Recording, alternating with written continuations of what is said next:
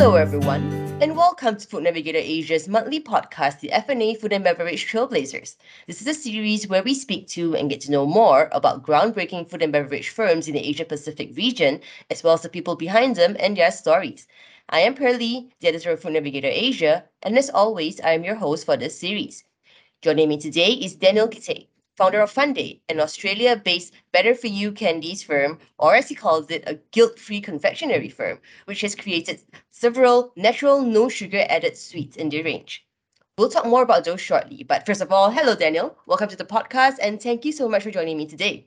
Hi, Billy. Thanks so much for having me. It's really great to have you here today. And I think the first thing I'd like to start off with is to get more background from you on Funday and your Better For You or Guilt Free candies for the benefit of those who may not be all that familiar with this concept. I started developing Funday natural sweets about 3 years ago in my kitchen. After I used to eat a lot of sugar-free confectionery or lollies, but they're filled with a lot of sugar alcohols, which cause a lot of gastro discomfort, like laxative effects and gas and bloating. And I ended up formulating a range of lollies that we took out the sugar alcohols and filled them with plant-based fibers like chicory root fiber, tapioca starch, and we were able to reduce the sugar in the gummy confectionery by up to 91% and create a prebiotic candy. And they tasted as good, if not better, than regular candy, and launching it into the Australian market about 2 years ago.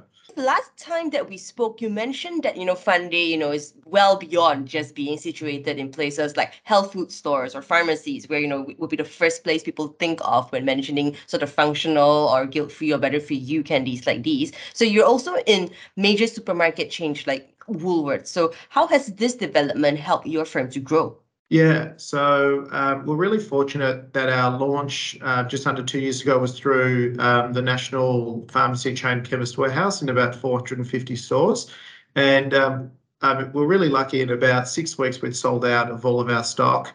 And I think that was really the moment where we realised we really had a viable business and a product market fit and people really enjoying the lollies.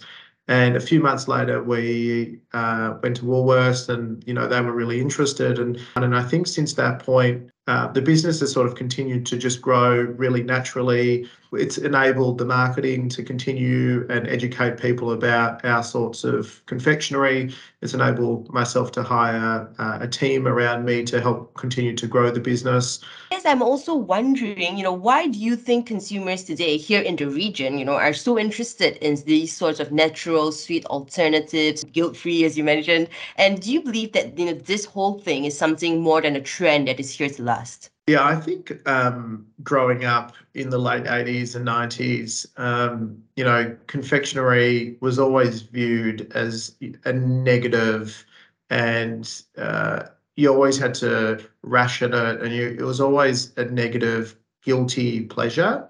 And I remember growing up and having to, eat chocolates and lollies and take the wrappers and hide it behind couches in my bed and eat it and throw it in the bin really quickly just to hide it and make sure no one saw it. And I think a lot of people still do that to this day. And I think the perception around confectionery is sort of outdated. And the problem with it is that there are actually ingredients in the market now where if you innovate in this particular segment, it doesn't have to be like that. And a lot of the big multinationals that ultimately control a lot of the manufacturing of these sorts of products haven't been able to keep up with the time. And why I think it's not a trend is because everyone likes something, well, most people like something sweet, whether it's chocolate or whether it's a sweet. And, we were able to take out all the refined sugars. We were able to take out all those nasty artificial sugar alcohols and sugar-free confectionery and put in chicory root fiber and tapioca starch, create a gut-friendly prebiotic lolly, make it something functional and make it taste as good, if not better, than a Haribo or a lolly that you grew up with as a kid. And you didn't need to feel that someone was judging you. You didn't need to throw it out really quickly. You didn't need to hide the packet. So people are really proud about it. People are proud to support us. People are proud to show it to their friends and family and advocate for us. And so I don't think it's a trend, and I think it will stay there as a category for forever. And I think it will continue to innovate and probably just get better as the new ingredients come to light and as new ingredients come into the category. What are your thoughts on the potential for growth in this entire space over here in the APAC region, based on what you just told me? Yeah, well, I mean, even if you look at just the Australian confectionery market, it's, you know, a $1 to $1.5 billion market. I'm not quite sure the dollar value of the, you know, total Asian confectionery market, but it'd be multiple times the size of that market. Mm-hmm.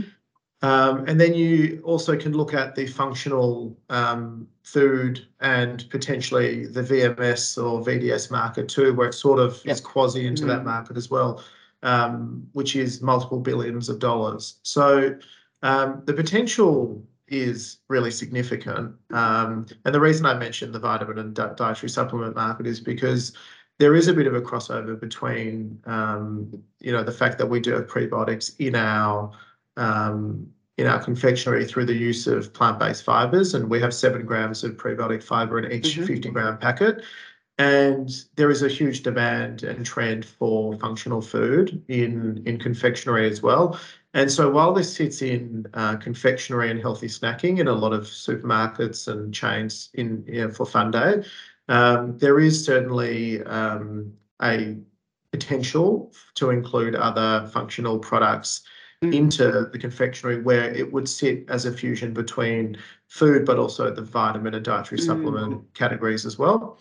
So it actually does fit into technically into both markets, and that therefore the scope would actually be probably in the tens of billions of dollars, I would have thought, when you combine both food and vitamin and dietary supplements across the APAC region. When you compare it to, you know, a vitamin C product, you might have one a day.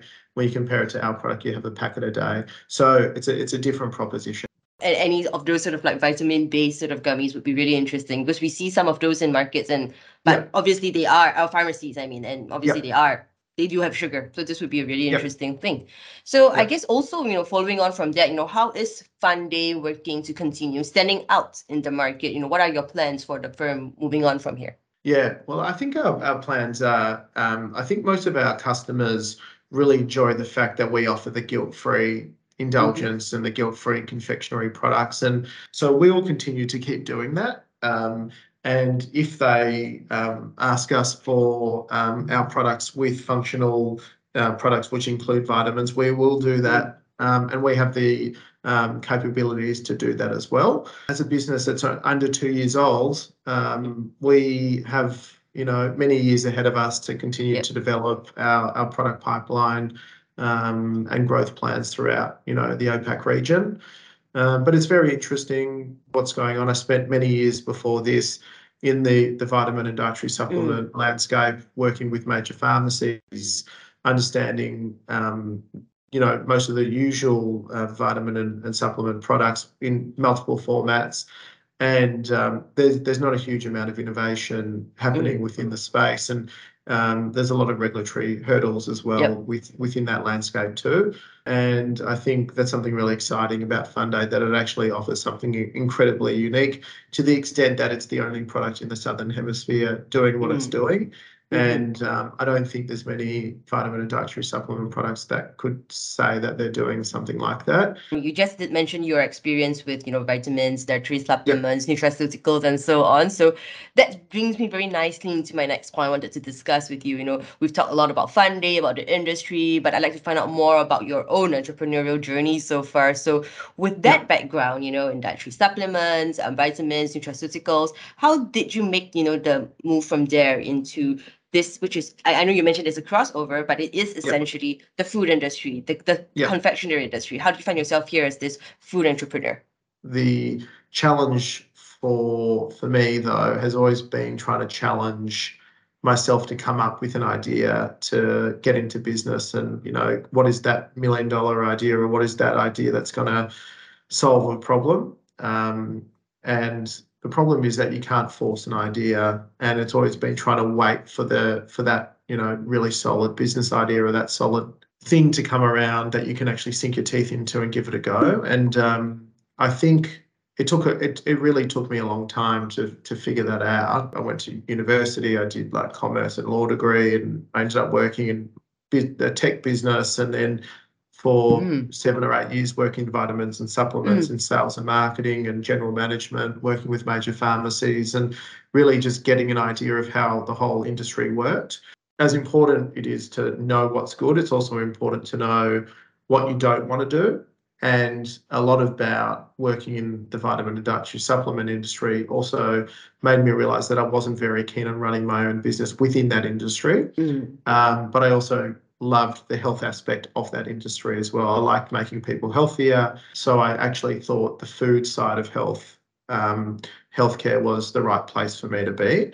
Then sort of researching and saying, well, there really isn't a solution for the confectionery aisle, mm, and walking up and down the supermarket 1,000 times and saying, what's going on, looking at reviews. No one is solving this problem.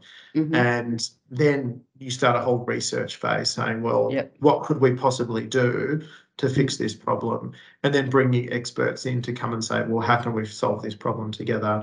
And then sort of it starts a whole Mm, phase. But I think without all the background into the industry before, without knowing that I didn't want to do certain things, yep. without having contacts in the industry, I wouldn't have been able to do it. Moving out of that industry into the food industry, what has been the biggest challenge that you have encountered? The biggest difference between this and your previous career path, essentially. I've always worked for someone.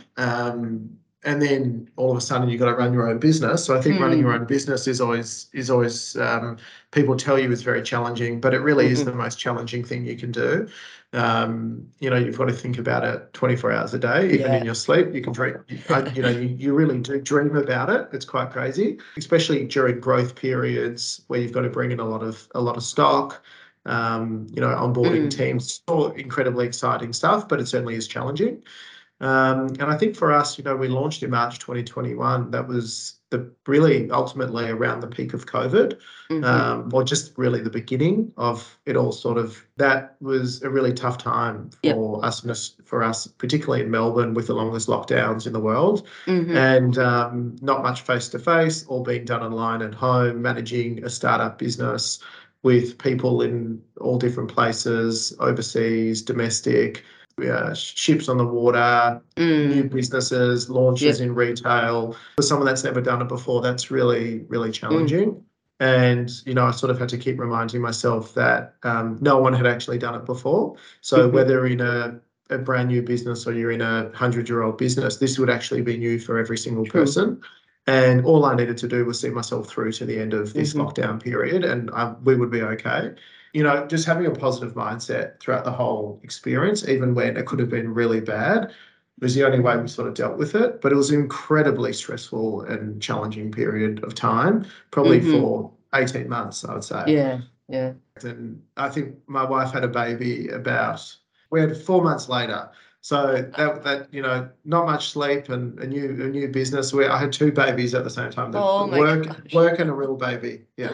On that note, is there anything that you wish you had known when you had started out on this journey, making this huge Uh, change? Anything you might have changed? uh, I think ignorance is bliss to an extent. I think it's nice to go into it with a bit of an open mind, and a bit of willful ignorance is actually quite positive, because I think if you knew everything, you wouldn't do it. Mm, So it's actually lovely to go into it with a bit of optimism and willful ignorance, and really open eyes, and say you're going to kill it and smash it. And generally, if you have great passion for it, you'll just end up doing well. So I mm. think I wouldn't change anything, and even if I knew everything I knew now, I'd still do it all the same. Yeah. Based on your, the good job you have done with Funday, any advice for those who are looking to go into food entrepreneurship like you have?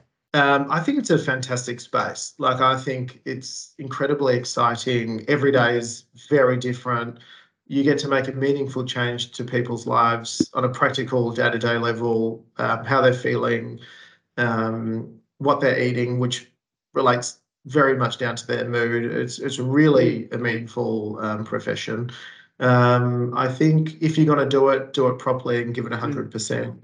And think very carefully about the product that you're going to put into the market. Test it carefully.